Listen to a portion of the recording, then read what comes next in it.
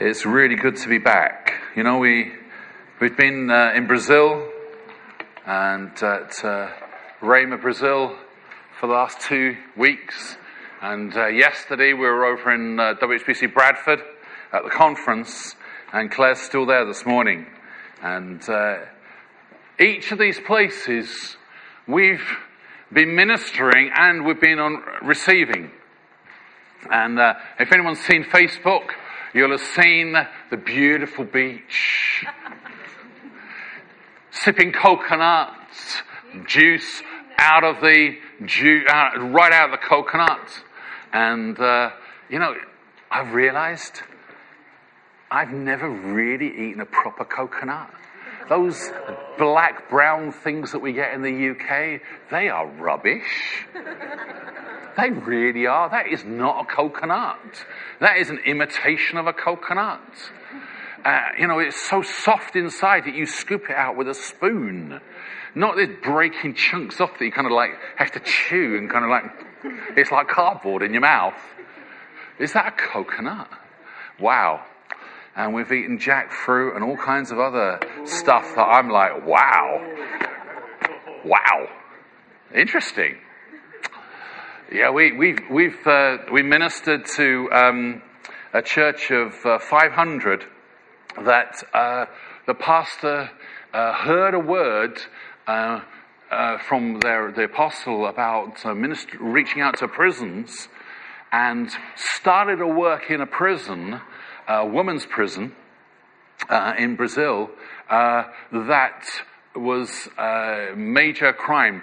And the first people enrolled on the course of this women's prison was one of the women that organized the assassinations for the cartels.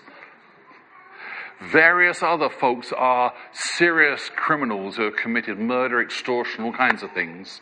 And I said, so were these people born again when they came into your cast? And he went, well, the governor suggested these people, and when I began to teach on redemption realities, the 30 women inmates all manifested demons. And so we cleared them out the way, and their lives changed as they received Christ. And one of the women, her sentence came to the end with 2 weeks left in the course, and she stayed in prison to finish the course and refused to be released. And they had their graduation service with them taking the handcuffs, off the prisoners, and these women were then dressed, given makeup. The beautician came in to help them, and they received their graduation certificates from Rema in the prison, with one of the judges speaking and giving testimony to the lives changed who put those women in there. Isn't God good? Isn't God good? I tell you, God is so good. There's another place we went to visit, and the pastor there agreed to go and pastor this small town, 15,000 people, which in Brazil is quite small. It's quite a small town, and they started a work there with children, and they now have the biggest social project in the whole of Brazil, a school teaching the children that were thrown out of school because they were so wild and no one could teach them, Picaninicas or something like that, I can't remember the exact name. And they are doing an awesome work that, if you look at this church, they don't have anything significant, but they are reaching 1,000 plus kids now, because others began sending their children to the school, and it has a doctor's surgery, and they have a pediatrician, and they have other doctors, skin care, and as part of this whole work and ministry in a town of 15,000. The town voted him to be the mayor, even though he didn't want to be. He's not standing for election. God is gracing people to change their area. That's right.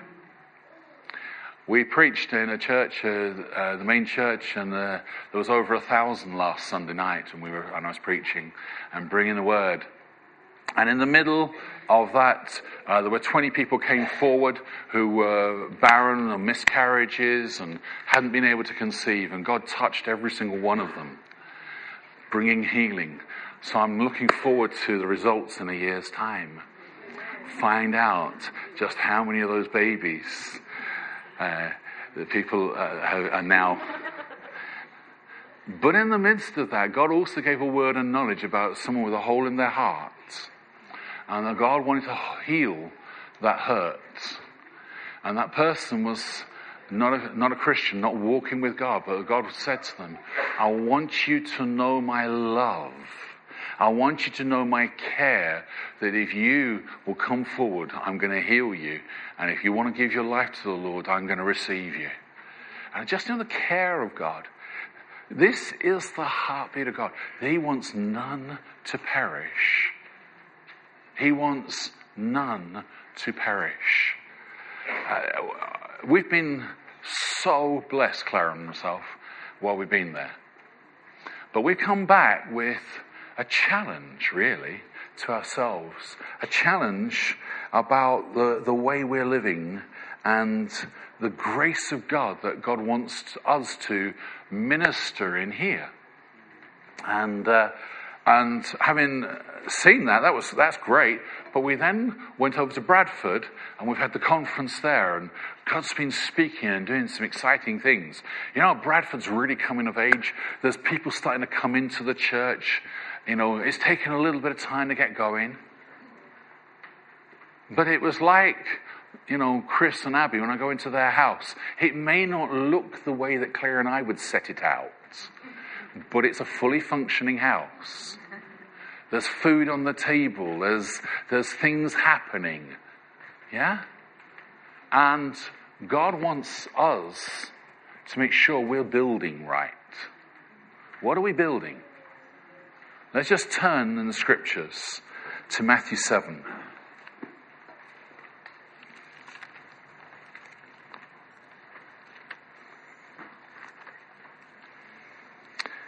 Matthew 7, and I'm going to start at verse 24.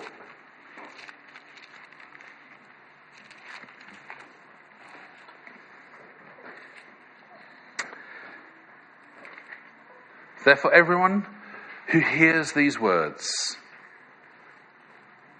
So you have to look at the previous verses to find out what those words were. Okay? A tree and its fruit. The narrow and the wide gates. Ask, seek, knock. Judging others. Do not worry. I'm just reading the headings in my Bible, you know, of the previous scriptures. Yeah? It says, therefore, if anyone hears these words. Oh, okay. So, the words he's referring to are what came before, yeah? It's simple, isn't it? You know, it's straightforward. The words you've heard, okay? If anyone hears these words of mine and puts them into practice, he is like a wise man who built his house on the rock. The rain came down, the streams rose, the winds blew and beat against that house, yet it did not fall because it had its foundation on the rock. But everyone who hears these words of mine and does not put them into practice is like a foolish man who built his house on sand.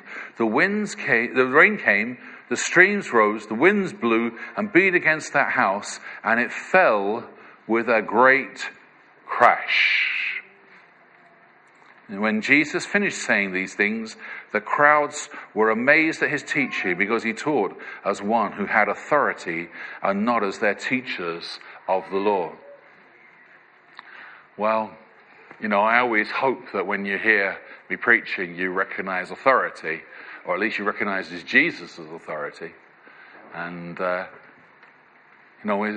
we're quick in the UK to put men down, and women. We don't want anyone built up too high, especially pastors, because they have a tendency to do the wrong things and fall. So let's not elevate people. And that's kind of right. But Jesus said about his word. He said about his word, if you put my word into action, put them into practice. And Claire and I, when we were thinking about this series while we were away, we wrote a question, a strap line, and we just put this, do we recognize what stability, maturity, and leadership look like? When I was a brand new Christian, the revelation that God gave me of himself was kind of one thing. I don't know, if we went round this room, we would say, one person would say, God showed me his love. Another one would say, God showed me his forgiveness. Another person would say, I saw him as Father. Another person would say, I saw his glory. Or whatever it is, we saw usually one aspect of God, that God has saved. But that is like trying to be on a pogo stick or on one stilt. You're kind of trying to balance and you've got no stability, and you're trying to hold things together on one truth. That is instability. And that's why so many people, and you see that you see that with pop stars or people of fame in the media who give their life to Christ, but the reality is they don't have a foundation that enables them to be stable, and so that public testimony of who Christ is for them is flawed. And you can look at who's on YouTube at the moment and hear kind of comments from this person or that person. And I'm making no judgments about them. What I'm actually saying is, none of us, when we first got saved, had the whole gospel. We were inherently unstable. James said, a double-minded man is unstable in all his ways. Romans tells us that we need to be renewed in our minds to not conform to the world's patterns. So you have this thing going on in your mind about what is right and what's wrong. Well, let's just turn to another scripture. We're going to come back to the house. Hebrews 5. Hebrews 5, verse 11.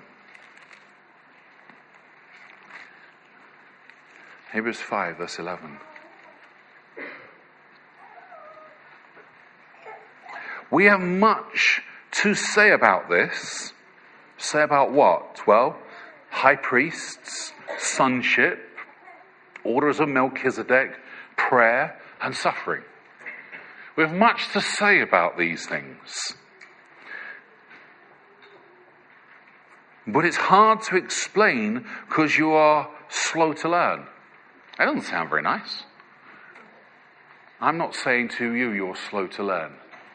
Okay? Just don't get offended. Don't take offense. Now, I'm not saying that. I'm looking at what the Bible says. So, God doesn't want us slow to learn. He doesn't want us slow in the transition from hearing to putting into practice. Yeah? Hearing's one thing. Putting it into practice is something different. Yeah? So what does it say?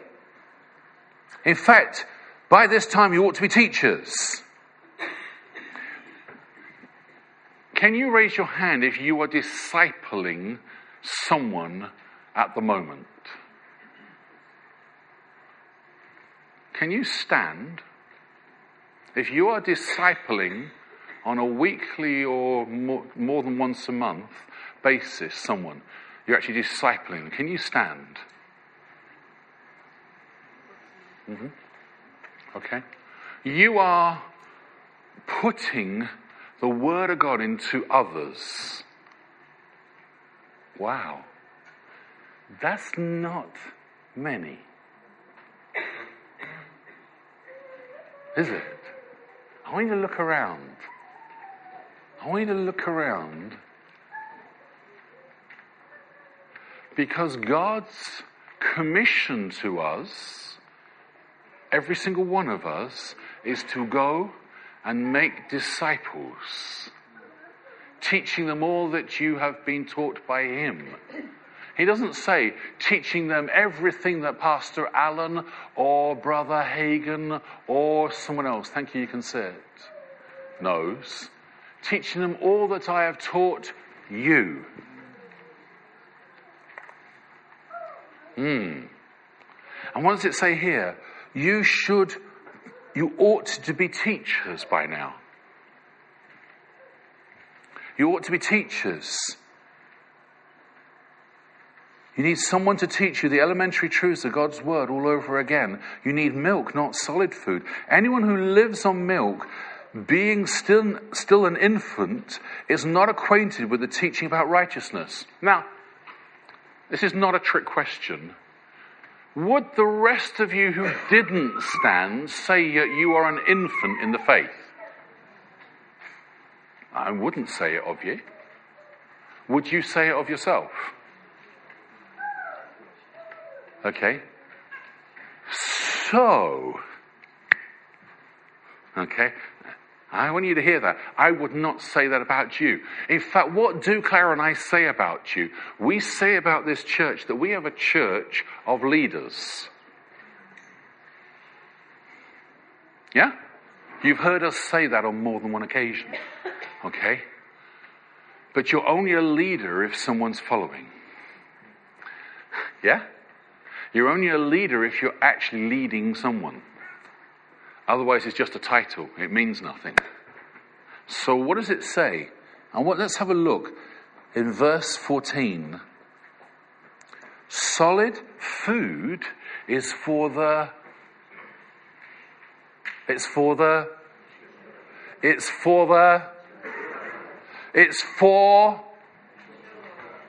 who? Who's the mature? It's for me, isn't it? It's for you. Look at the person beside you and say, it's for me. I want you to say that to someone. It's for me. Is that right? Solid food is for me, and it is for you. So I want you to say that to the person beside you. Solid food is for you. Okay? What I'm saying is a word from God about this church in this time and this season. You and I need to repent because we are ignoring the call of God on our life. We are putting it second place to every other kind of calling if we are not discipling someone. Is that right? Sorry, this is the word of God here. If you are not discipling someone, you are ignoring, stomping on God's word in your own life. Ouch.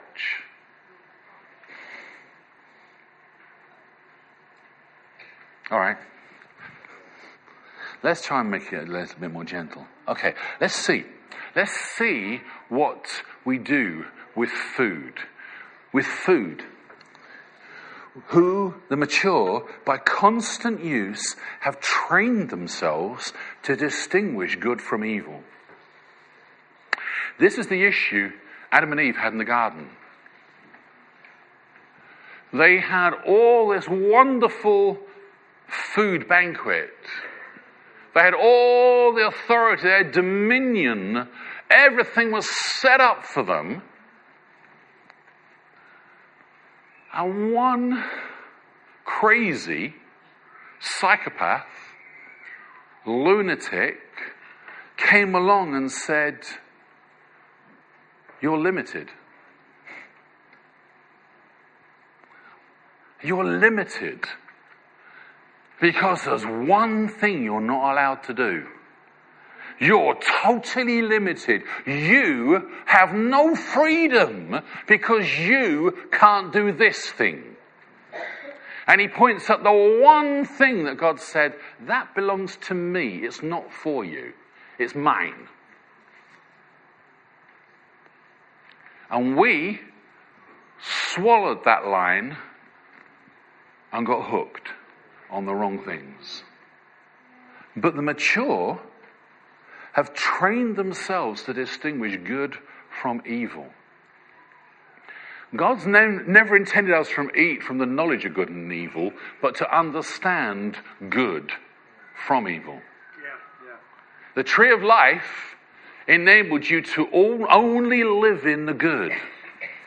We were never to experience, taste, have knowledge of, or any involvement in evil. We were to train ourselves to distinguish and only choose right. Yeah?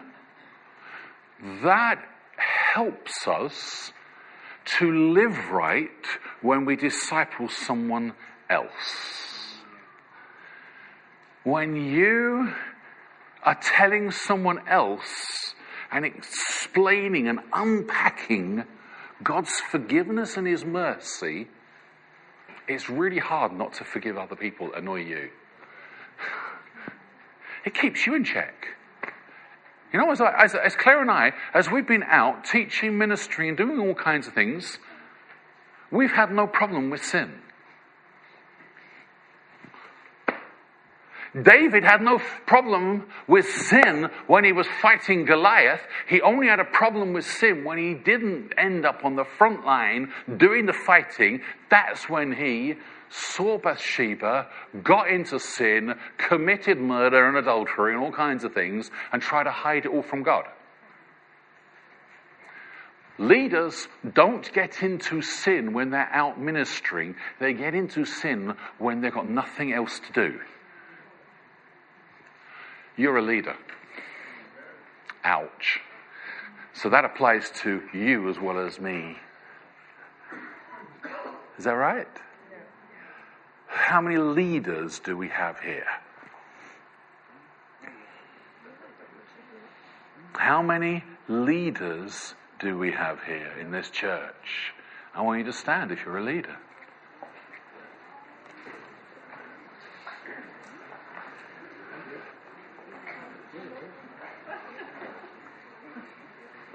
That's right. Others are beginning to stand. You're beginning to get the idea. It's not just the leaders who are leaders recognized by me in this church, but if you are in this church today and you know Christ, you are called to be a leader.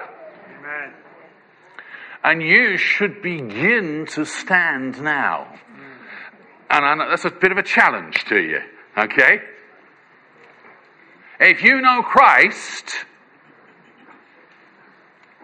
He has called you to be a fisher of men and women and kids and old people and marrieds and singles and from your nation and from other nations. That is the call of God on every single person here. Amen. That's right. Anything other than that is trying to balance on one foot in the gospel, and you're going to fall over. Please take a seat. This is why we were writing this and we were going, how do we recognize stability? Stability. Stability is, what does the Word of God say about my daily life? The man who puts one corner of his house on rock does not have a safe house. He has to put the entire foundation. When they were drilling next door and putting the foundations in, they drilled numerous holes. I know because my desk was shaking. And at times we were having to hold on to things as they vibrated off the desk. It was almost like an earthquake at times. That's not funny when your things are being shaken.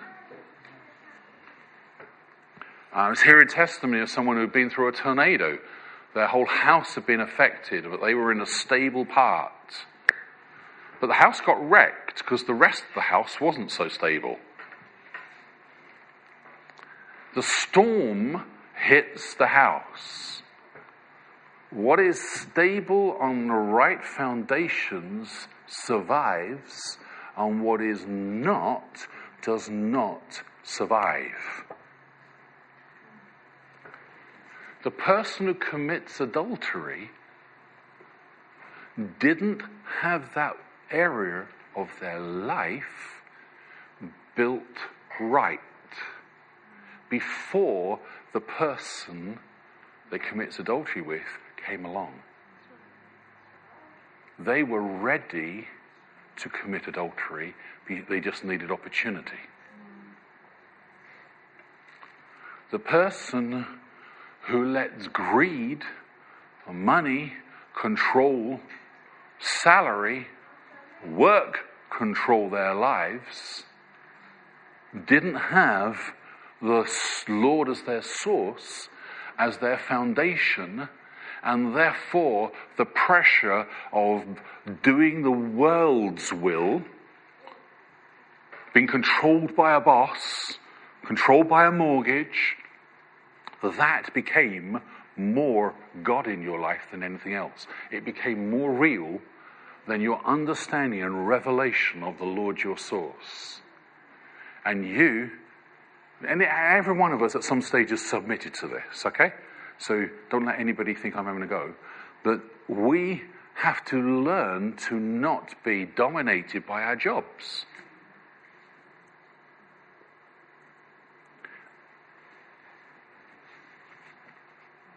I still have to learn that one as a pastor, okay? Because I try to work out how to run this church too often. I'm just being honest here. The difference is I try to work out how to run the church. You're trying to work out how to run your business or your office or how to please your boss. It's still the same thing. My boss is pleased with me when I listen. But I learnt that my work boss didn't rule my God boss. I've just got to learn to be the boss who runs right. Okay? You see, that's the difference. This is what stability looks like. That every part of your life, the foundations in each area, you have diligently sought the scriptures that match that area of your life. In India, we said to pastors, what does it mean to be the head of your household? And the pastors all said, well, I control the money and tell my wife what she can have. Without exception, that was their understanding of the scriptures. And so I said, okay, so let's have a look at Proverbs 31. She runs the household, runs the budget, and her husband has total confidence in her and lets her do so. Oh, hang on a minute. That's the Bible. She runs things. Oh, that's okay. She can run the household. She can't do anything. No. She goes and trades. She's a businesswoman that he thinks is amazing. And she clothes. She does all kinds of things. Oh, hang on a minute. You mean there's equality? Hang on. Do you understand? This changes our mindset. Men, and I want you to hear this, God never ever called you anywhere in the scriptures to be the provider for your family. Ever. And I want you to break the destructive power of that word over your life. You are not your wife's supplier. You're not your family's supplier. The Lord is. All of Scripture says that. So if you're trying to run your family as the man who's the head of the household, you've got it wrong. According to Scripture, you've got it wrong. Ooh. Okay. So, that's just one or two areas. But I want to come back to this maturity thing, because stability leads to maturity. Stability is about having a range of truths in your life held together in a tension which brings a level platform, yeah? That's what we want when we build a house. We want to get the foundations flat. So you build the foundations down, and some areas go deeper than others to make sure that when the weight goes on it, you don't end up with a leaning Tower of Pisa where this side has sunk and that it's literally ready to crumble at any given time. Is that right? So anger doesn't rule us. But when we get angry, we don't sin. Oh, that's an interesting one. So there's things going to happen that are going to provoke you to anger, but don't sin. The scripture. In your anger, do not sin. Do not let the sun go down on your anger. So there are things you can get angry about, but you don't sin when you get angry. When Jesus took the whip to the moneylenders in the temple, he was angry. But he never sinned. Okay?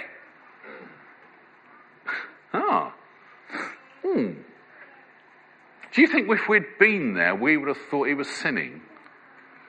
Look what he's doing. Oh my goodness. He just took a whip at someone. He's an abuser. You can hear people saying, can you imagine the headlines? If I went into the local bank with a whip, do you think they would take kindly to that? No, I don't think so. And I'm not planning to do so either. But I want you to hear, what is your thinking process about maturity and about the daily schedule of your life? The schedule of your life. Is it the scripture in the morning? Are you allowing God to speak to you and set the tone of the day? Are you actually doing the basics because you know that tonight you're going to disciple someone before you get home? So Claire and I, when we were leading life groups back in Horsham all those years ago, I left the house at 7:30 in the morning, and I got home on a good night at 7:30 in the evening, and we led life group at 7:30. So I got in like 3 minutes before everybody else, provided the train wasn't delayed.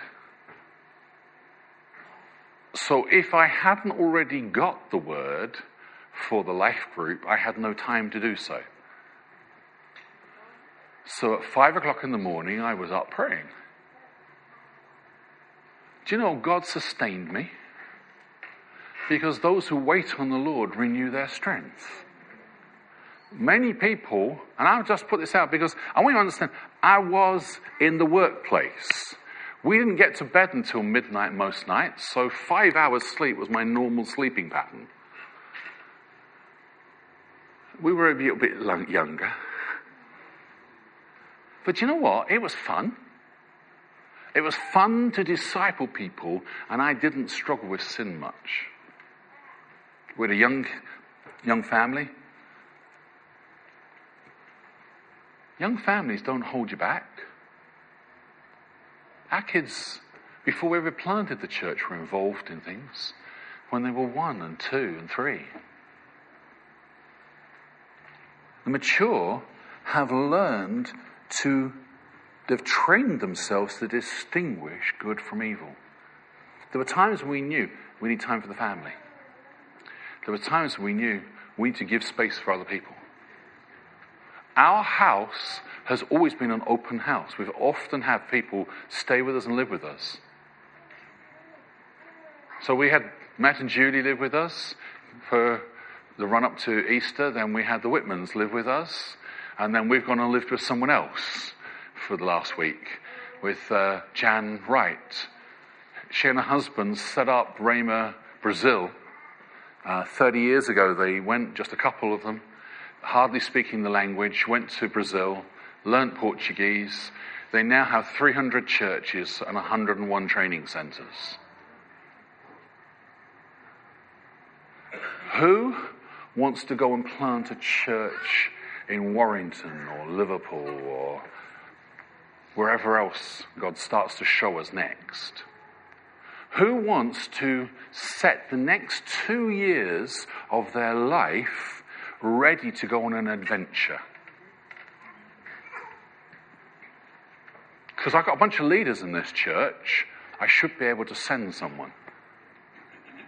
Or, you take over here and I'll go. Isn't that right?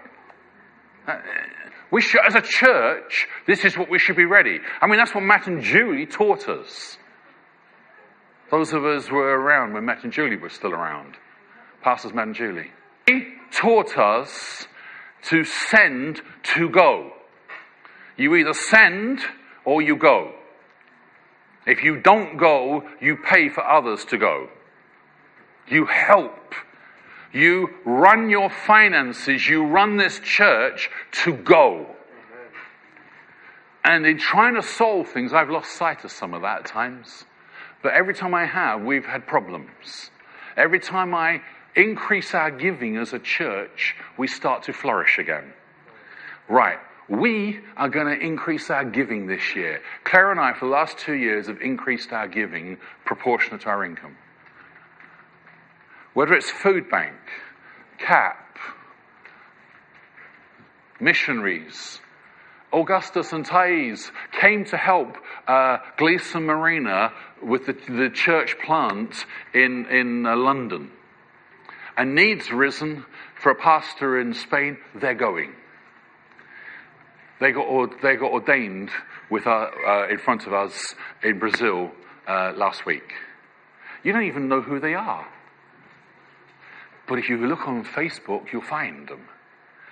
I'm just throwing some stuff out. I want you to see this exciting adventure that we're on is about to get faster.